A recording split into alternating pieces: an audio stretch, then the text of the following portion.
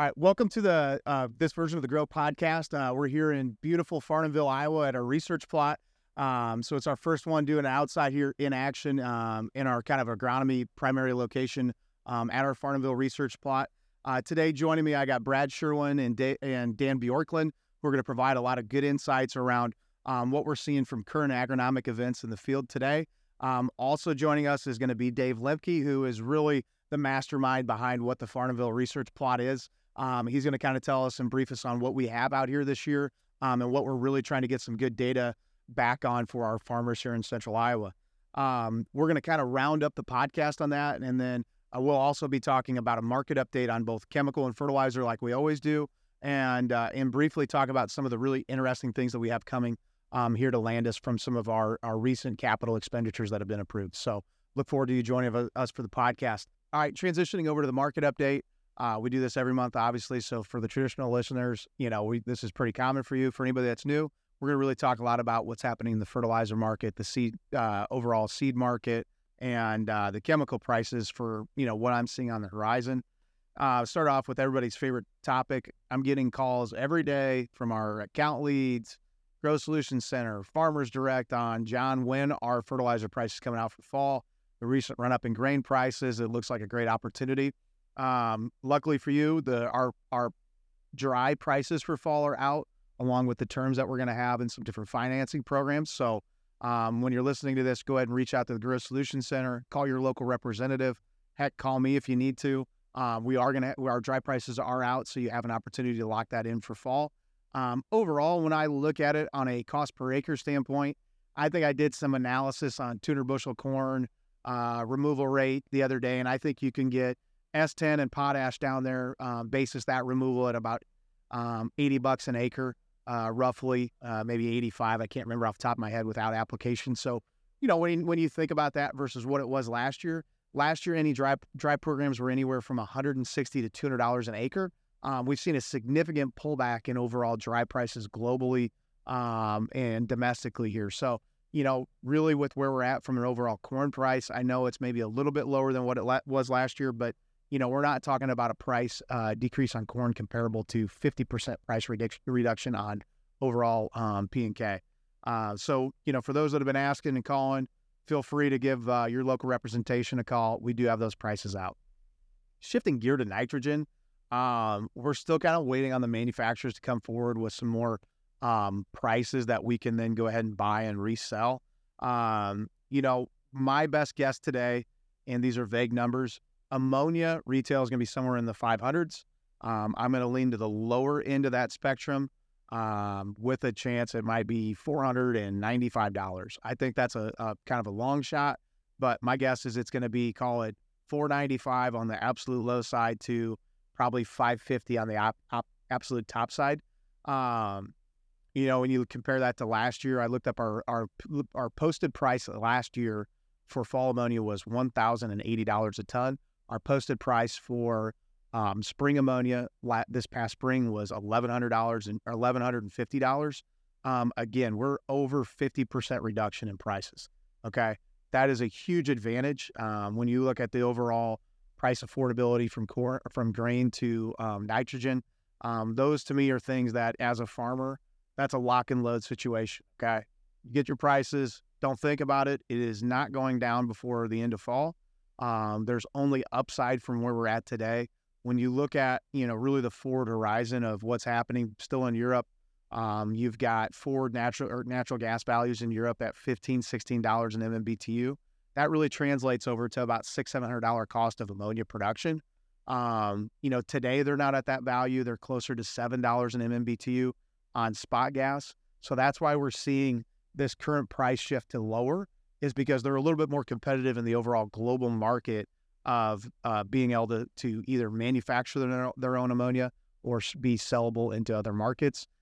As you look forward to November, December, January, when you've got those higher cost of productions, for those of you that have done, taken the macroeconomics classes in college or anywhere else, or just Google a basic S&D, the market's going to move to an equilibrium price, okay?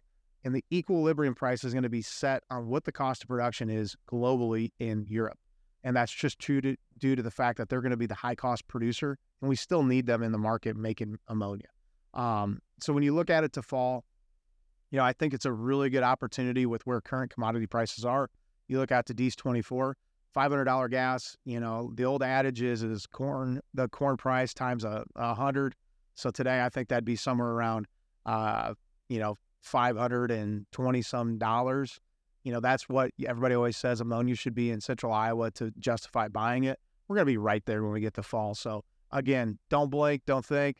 You know what you got out there for bean acres. If you're not sure on your rotation with your corn, get your bean acres covered right away for fall gas if that's kind of your normal practice, and then come back if you have to buy some more when you figure out if you're going to have a few extra corn on corn acres.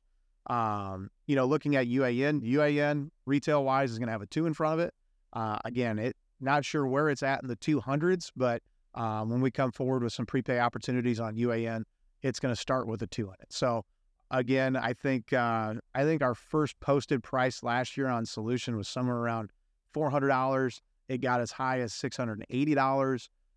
2 years ago, again, we sold a lot of $650 solution. Getting back into this relative range of pretty cost-effective nitrogen. Again, everybody, probably listen to me knows how many bean acres they've got out there. They probably have a decent idea on some of their rotation and what's going to be corn, what's going to be beans next year. When these prices come out, don't blink. I don't think it's going to get much better than where they're at. Again, you have kind of that boogeyman scenario out there in Western Europe with what's really going to happen with the war going on, with everything going on in Europe right now of, how will that affect prices come the winter? Again, depending on what happens, if they have a really cold winter this winter and the war is really, really tough and there's limited gas coming from Russia into Europe, and you see a spike to $20, $30 natural gas, that's going to automatically raise the equilibrium price globally of what nitrogen's going to trade for. So we're going to see a push up. Now, we could have the exact opposite thing happen too, and they have another warm winter like they had last year, and there's limited upside. I still think from what the values that are going to come out, there's going to be nice upside for both the grower and the retailer to really buy some nitrogen products and store those and get some carry. The manufacturer has to kind of really put it in there because with 7%, 8% interest cost, nobody's really looking to buy product to sit on it and not sell it. The interest now is a real deal. When we had 3% interest, you could buy some stuff and sit on it and see what happens. Now that you're up 7-8% interest, not so much a big thing. And I would say on urea, to be determined. I'm not, that market will ebb and flow. It kind of bottomed out a few weeks ago. It's been up. Now it's back down again. It's not a huge part of our portfolio in Central Iowa. I think it's going to be pretty, from a spread standpoint to UAN and urea, it's going to be pretty favorable. So, when you're looking to buy your UAN, it's probably about time to buy your urea as well. Kind of switching gears over to the chemical side. We've talked a lot about glyphosate, glufosinate, different prices that are on products that are coming down. The glyphosate market continues to tail lower as we look to next year. I'm going to say you're talking retail glyphosate on the high end is going to be $25. I'm not sure what the low end looks like yet, but could be in the high teens. Really glyphosate as a molecule globally, it's got long. Think about it again. High prices cure high prices, right? We had the overall glyphosate price that rallied to $60 a gallon. Everybody wanted to make glyphosate at that time. We flooded the market. The Chinese flooded the market. And now we're kind of dealing with the after effect that distribution has inventory. There's retailers that still have inventory. People are still trying to get rid of inventory to make sure that they don't have product laying around. That's really pushed the price down because there's so much product in the supply chain. The same thing really is on glufosinate. When we talk about the opportunity on different programs, I look back to we were selling some glufosinate for $100 a gallon 2 years ago.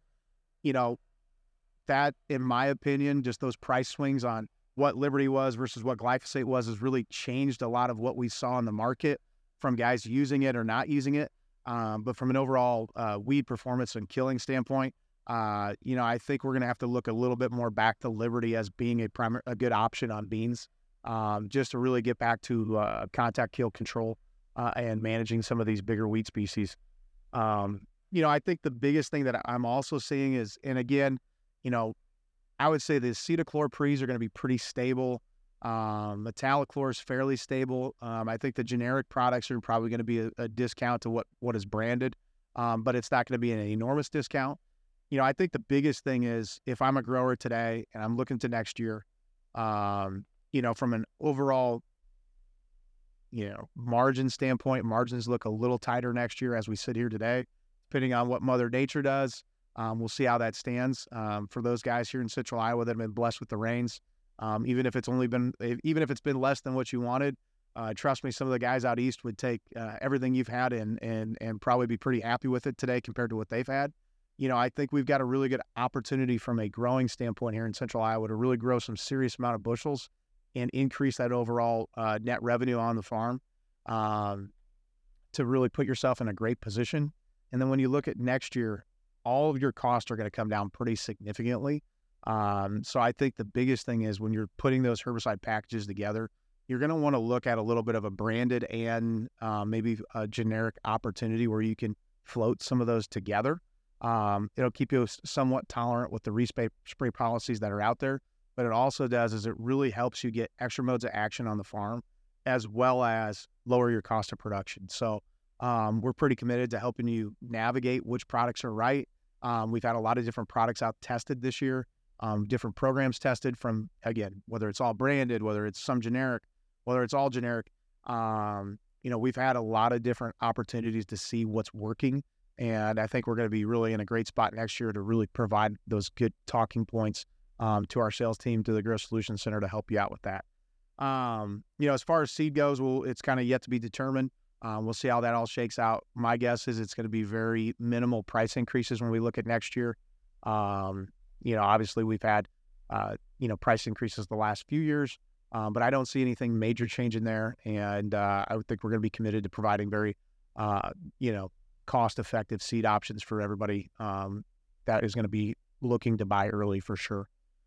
So with that, we're going to transition over to, a lot of what we do here and talking about the current events in agronomy. I'm going to bring in Dan and Brad, and we're going to talk about it. All right, now we got our group of experts here, Dan and Brad, as they always come on with me, and we have kind of our fun part here throughout the summer and growing season on really talking about what we're seeing in the fields. And obviously, there hasn't been a short situation out in the growing season this year with whether you've been dry, you've been too wet. For some of us, that hasn't been the case.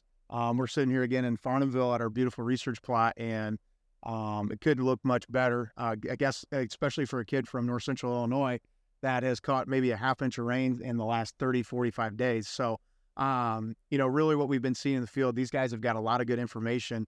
And the one that I think we just put out recently on our virtual agronomist, Dan's been talking about, but, a lot of people, and I saw them on the way up here, a lot of discolored beans, spots out in the beans, multiple scenarios. So Dan, kind of run us through on some of the current stuff we've been seeing that you really think have been affecting what we are seeing out there in the field from bean issues. Sure, John. The damage started really in early June, and I think part of it was we had such a warm May that it just sped everything up. So the soybean field started turning yellow early this year. In this area, we always start with high pH soils and IDC, and we saw quite a bit of that. But on June 7th, actually out here on our soybean plot, we dug some soybean roots and found soybean cysts nematode. And that's the earliest that I found soybean cysts in 43 years of actually looking and digging cysts. So soybean cysts, just as a general statement, I've found cysts in about 90% of the fields that I've dug. And this is just in Calhoun County, Webster County, in that hot spot where we have the IDC. But it hasn't just been in those areas with IDC. It's been beans that aren't showing anything. You also go back to why soybeans are yellow this year is you got to go back to last year. So dry, and a lot of the corn chemistry that we used on last year's corn crop that we rotated to soybeans just didn't break down. So we've seen some carryover with growth regulator in beans with stacked nodes. We've seen some of the group 27 flash in soybeans. So I would say the biggest thing we have with soybeans is we have stress load. And what I mean by that is not just one stress. It could be up to 4 or 5 stresses. And if each takes 4 or 5%, pretty soon you've got a big number. Right. And that's why soybeans look tough. This recent rain is going to help for the individuals that received the rain. And soybeans always seem to look a little tough in June. You get into July and they start looking better. But the weather is going to be the key factor, because some of these issues like SCN will be less impactful if we can get some rain. But that's what we're seeing. So when you think about it, everybody says bag of corn coming out of the box, 600 bushel yield potential. For beans today, what do you think the true yield potential is as soon as you plant those beans? What is the upside in beans? Is it 150? Is it 100? Well, I know the yield record is over 200. Yeah. 60 bushels per hour, something like that. Yeah. So we've got huge potential. And to make people really interested in beans, even though you have prices pretty decent, we've got to get 80 bushel average yields, guys. We've got to get 80 bushel average yields, and we need to have yields up towards 100. And in your neck of the woods in Illinois, they started working on this 5 years ago, and they started planting beans early. Yep. And we're going to talk about that when we do our producer meetings this winter. And I think a key part of it will tie into something that you may even want to mention with the Boone facility, is that we're going to be able to put together some seed treatments with planting beans early to help these beans really reach their yield. And it's the Jefferson Seed Treatment Center. Yeah. Yep, Jefferson. So we were there for those that watched our last podcast, we were out at Jefferson, camped out, and the more or less the warehouse side. It's going to be really fun to go back there in the next few weeks. Nate, who does a lot of the videography for us here and is kind of running the podcast for us, got a really cool drone video of what that site looked like when we were there that day. And to look at it today versus then is night and day difference. So more to come on that. And we're going to have some really cool graphics out of that as we get through some of these podcast series. But I think it's a key thing when you're talking about soybean cyst nematodes. There's a lot of different products that we're looking at from a seed treatment standpoint that you've been involved in. Brad, you've been involved in that. We're trying to figure out from the standpoint of how do we get early after some of this stuff. And a lot of it's brand new technology. It's some of it's biological technology from the bionematicide side. Some of it's genetics. Right. Dan's been pretty vocal from the bean standpoint that we need to be looking at more of Peking varieties. And I think from next year, from a lot of our seed suppliers that we have talked to, there's going to be a little bit more of a selection from that standpoint of maturities, varieties that we can plant. So, again, we're here at the Farnhamville Research Plant. We've got a bunch of Peking varieties out here to overall see how they perform. Last year, I think what was the Brevant number that performed so well? It was a 2.7. Their 2.7 was pretty much a rock star in every plot we did, all the field trials that we did, just from the standpoint of having those Peking genetics. So, and I think one of the things growers can really look forward to, we've got some really good field scale trials where we're looking at a chelated iron product to address iron deficiency chlorosis. And we've been taking some videography, some imagery, looking at near infrared and different color bands. And it's going to be really exciting once we get through harvest to see, can we actually help mitigate some of this by applying this chelated iron type product that we're looking at. No, I think that's a great point. I think the biggest thing when we look at it, as a company stance, especially for my seed is, corn's always kind of the sexy thing. But I think with the expansion of soybean processing in the United States, just the fact of how much demand we're going to have, when you look at the rotational ability to plant 95 million acres of beans, I mean, that's still kind of a hard feat to think about. What we really, and what Dan's point, what Brad's point of looking at these products to really research and grow, we got to get more out of what we got.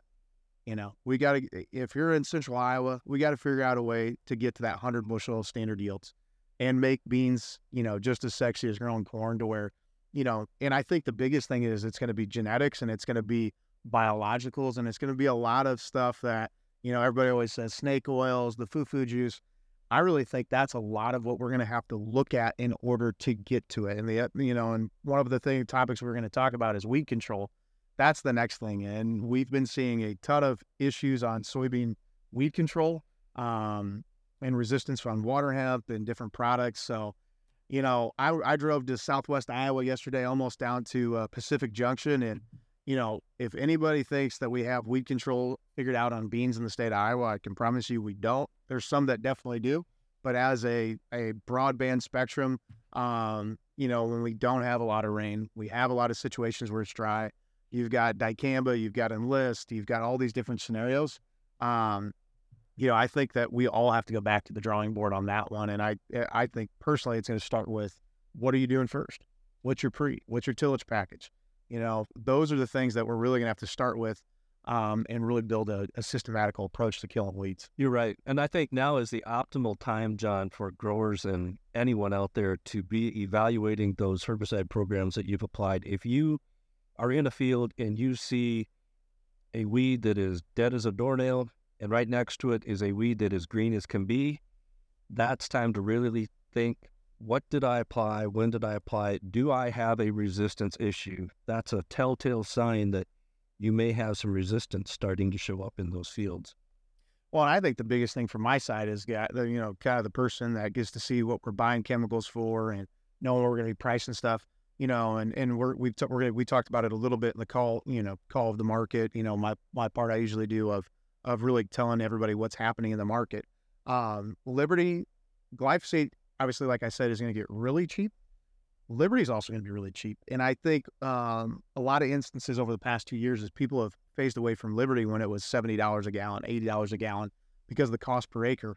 When you start thinking about Liberty, retail sub 30, now it's kind of back in the hunt. And don't get me wrong, glyphosate's still going to be really cheap compared to that. But, when we think about what we've looked at and, overall commodity prices, they've come off maybe a little bit, but they're still relatively a good price to sell stuff at. We're going to have prices, like I said before, prices on chemicals back to what we saw when we had $3 corn, $3 cash corn. So I think those are things where, when you think about your herbicide program for next year, really, really spend some time talking to your agronomist, calling us at the Grow Solutions Center, reaching out to both Dan and Brad. We're seeing a lot of things that I think, it's just going to be a mentality change on what you're doing on your bean acres and what you're spending it. And think back to 2 years ago, whatever you spent on your bean program 2 years ago, you'll probably put more products on the acre next year and spend less. So, there's a lot of advantages there. And I think, again, we got to get back to a mentality of 100 bushel yield. And we have to use the modes of action groups. The reason that we came with the groupings to describe how weeds were controlled was to show people that we can diversify and rotate our modes of action. And the individuals that get in the most difficulty are those that like a program, they've got stick on with a program, and they stick with it, and it works until it doesn't work. And when it doesn't work, it's a mess out there. And that's happened a lot this year. Yep. No, good points. I think you're starting to see a shift as I talk to a lot of the growers too. The best weed control program is the weed that never comes out. Yep. And we used to always have to think in terms of that. We didn't have post-emerge products that we could actually go in and help ourselves. So today, with the technology we've kind of got to rethink our positioning and our thought process about how we're going to manage these tough to control weeds. And it really goes back to just don't ever let them come up. Well, and again, kind of back to my pricing point, a lot of people don't like paying $30 an acre for Zidua Pro, even though it's a premier product. It works. It does a great job, because they didn't want to come back later and spend the money on another $40 post pass, right? When you start already, I know we're still growing. We're still in the growing season. We're still thinking about killing disease and other stuff like that. But, it's got to be a mentality shift. It might be more beneficial to spend the $30 up front, because your cost on that post pass is going to go down next year with the decrease in Liberty, glyphosate, different products like that.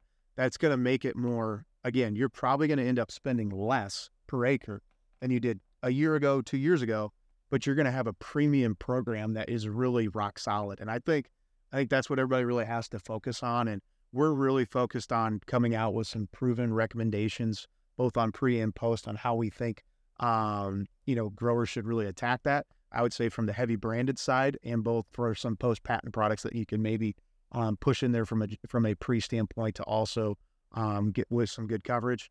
My opinion, from seeing pricing and some early options of what it's going to look like, I think it's going to be a nice mix on the bean acre, where you're going to have an opportunity to go fully branded, or possibly look at half branded, half generic from the pre standpoint. We've got some really good innovative products that we've been testing this year that had really good results that I think are going to, really prove themselves again next year. So And then obviously we're going to talk about Dan's favorite topic, which is tar spot. And I think it was the Iowa Extension came out, was it last week? Last week. Last week, and announced that there's tar spot been found in the following counties: Polk, Story, Jasper, Tama, Poweshiek, and Marshall counties. Again, this was announced prior to getting the rain that swept through.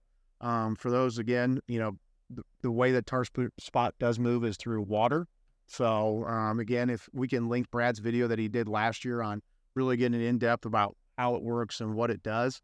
But, when you think about the heavy dews we've had, the rain we were getting, that's how that disease is basically translocating itself across the country. So, it was heavy southwest. When you think about that storm system that came, it was heavy southwest pushing to the northeast.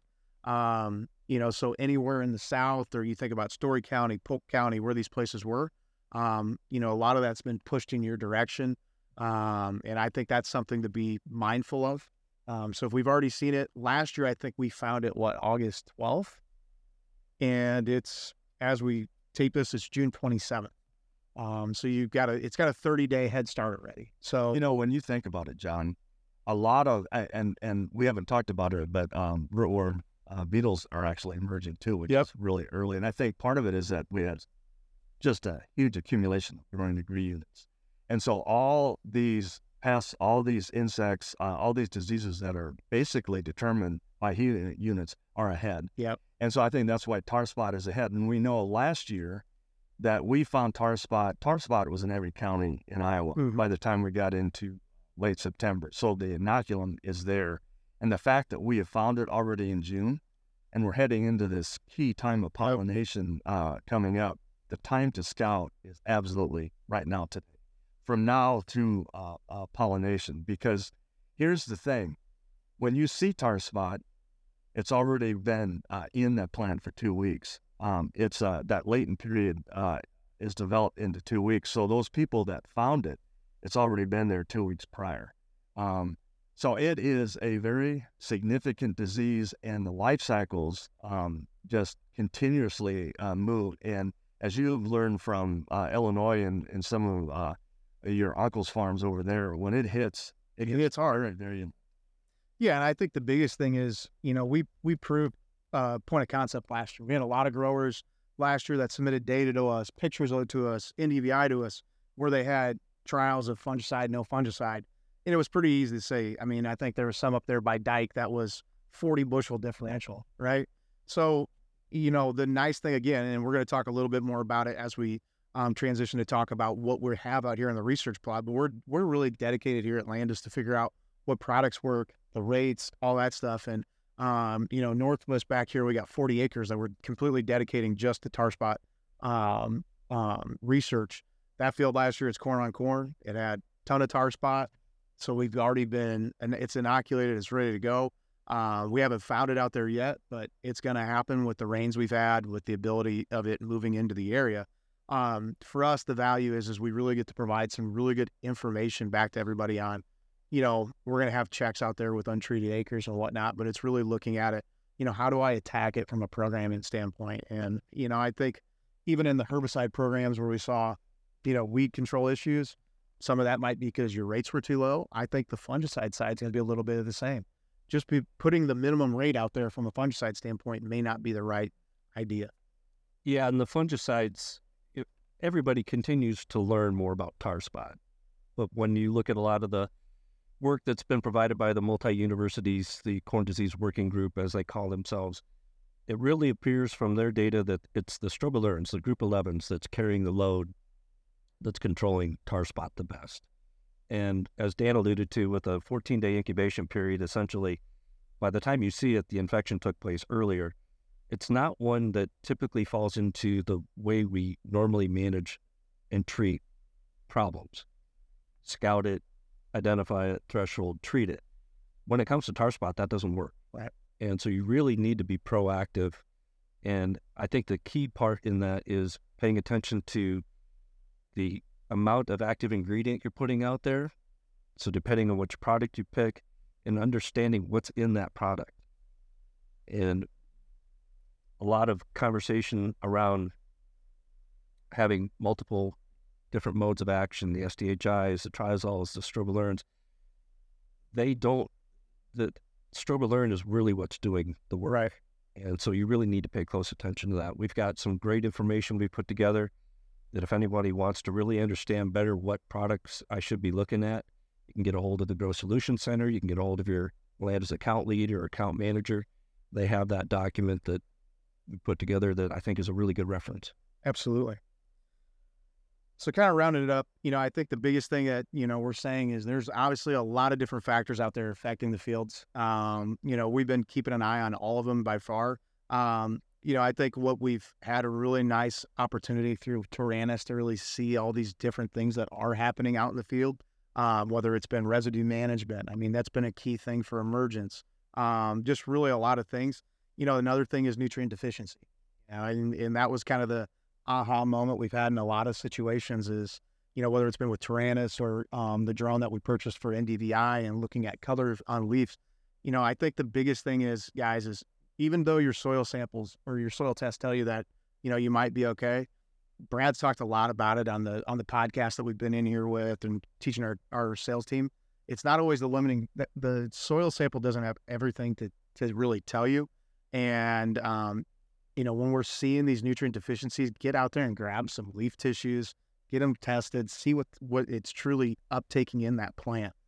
We found a lot of unique information this spring from just the ability of one, having dry early start and what that did to potassium, and just a lot of different things out there in the field. So I don't know if you guys got anything to say on that, but it's, sulfur is another one that we've seen a ton of.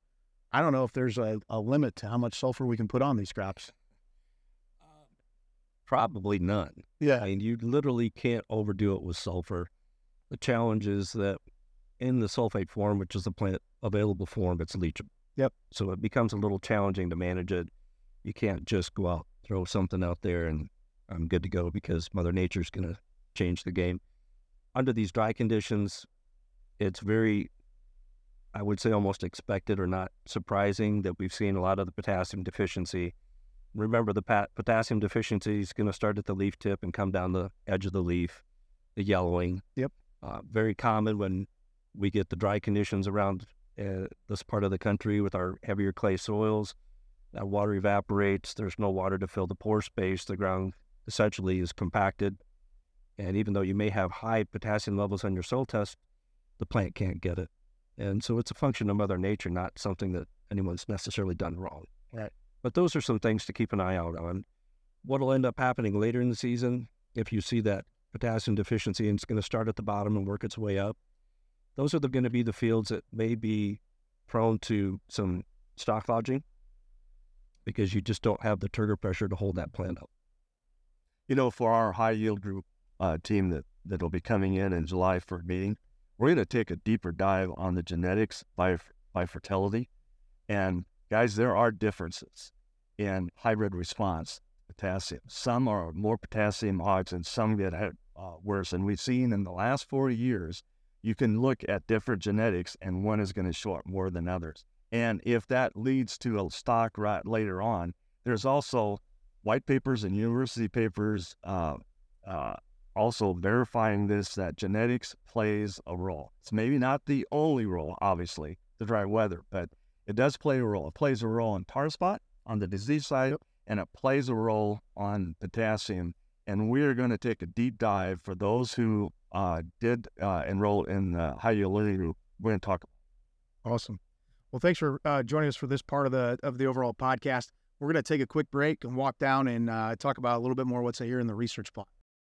All right, we're still here at the Farnhamville research plot. We've added one team member, Mr. Dave Lemke, who really owns this bad boy, does a lot of the hard work. And, for the years, how many years we've been doing it out here, Dave? I've been affiliated with it for at least 15, and it was underway before that. So you think about it, we've had Dave out here for 15, maybe we've been doing it for 20. And, we've got 160 acres here that we use every year in really research and development of understanding the products that we are selling here at Landis, whether it's seed products, different foliars. I mean, it literally, the list goes on. So we're going to talk a little bit what we have out here this year and the why behind what we did put out here. So I'm going to start off. I think the favorite thing we've got out here is our tar spot research trial. So for any of you that are as a visual person that can see the fertilizer plant back there, it's in the 40 acres behind the fertilizer plant. I think that was corn last year. So maybe give us a little bit of background on what that was last year. Correct. It was corn. That field has been in corn 11 out of the last 12 years. And so we ran soybeans 1 year back in 21.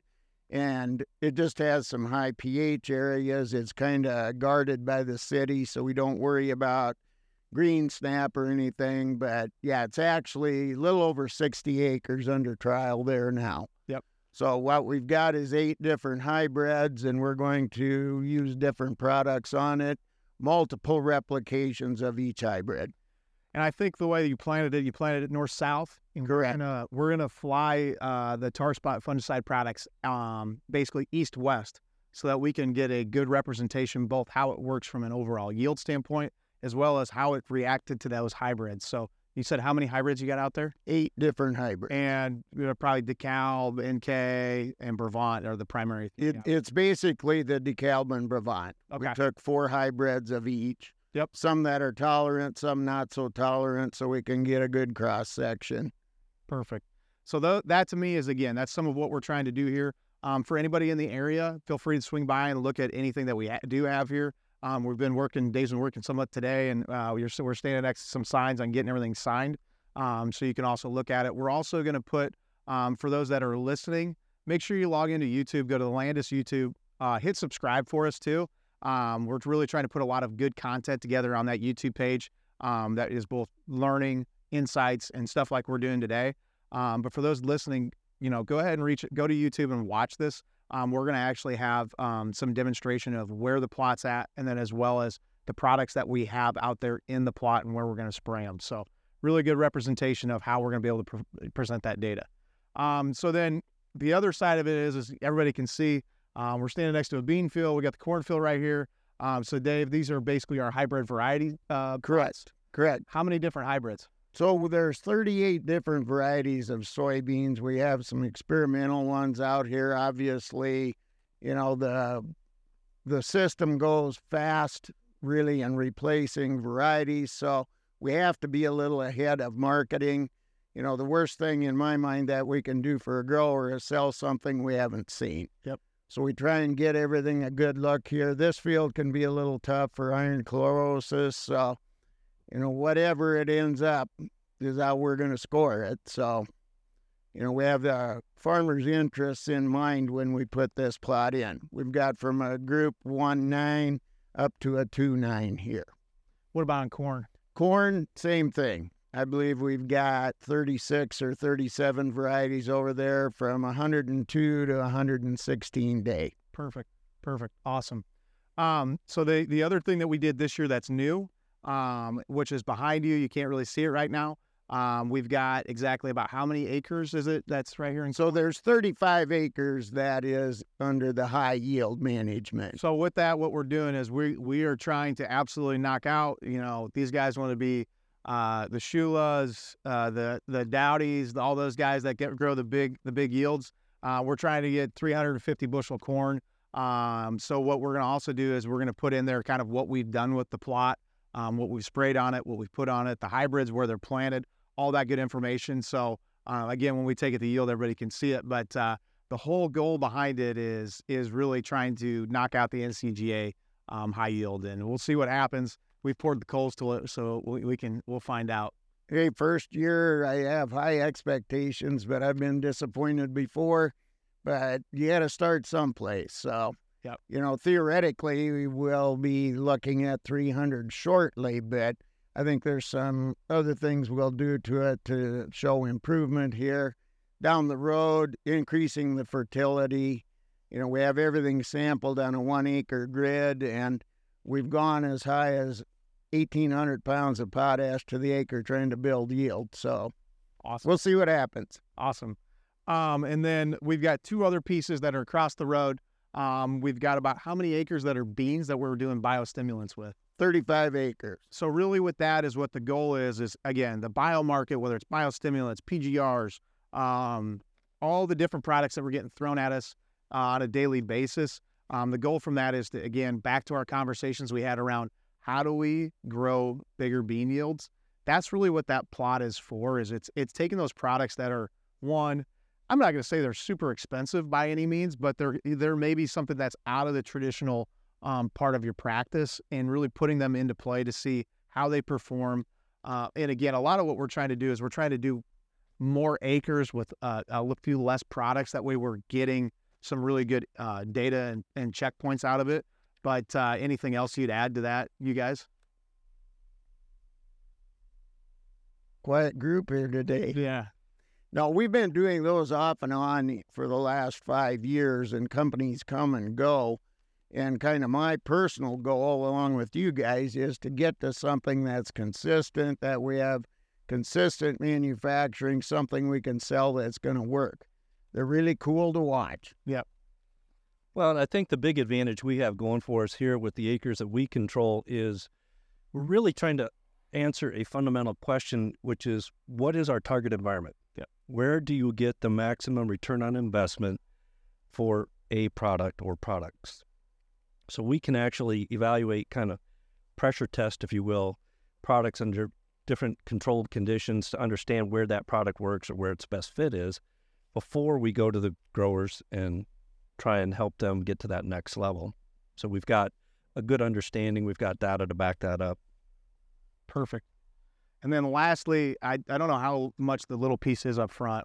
How many acres is that? 12.34. That's easy to remember. 1, 2, 3, 4. 12.34. With what we're doing in there is we have an experimental product that we're putting out there that is going to be proprietary to Landis.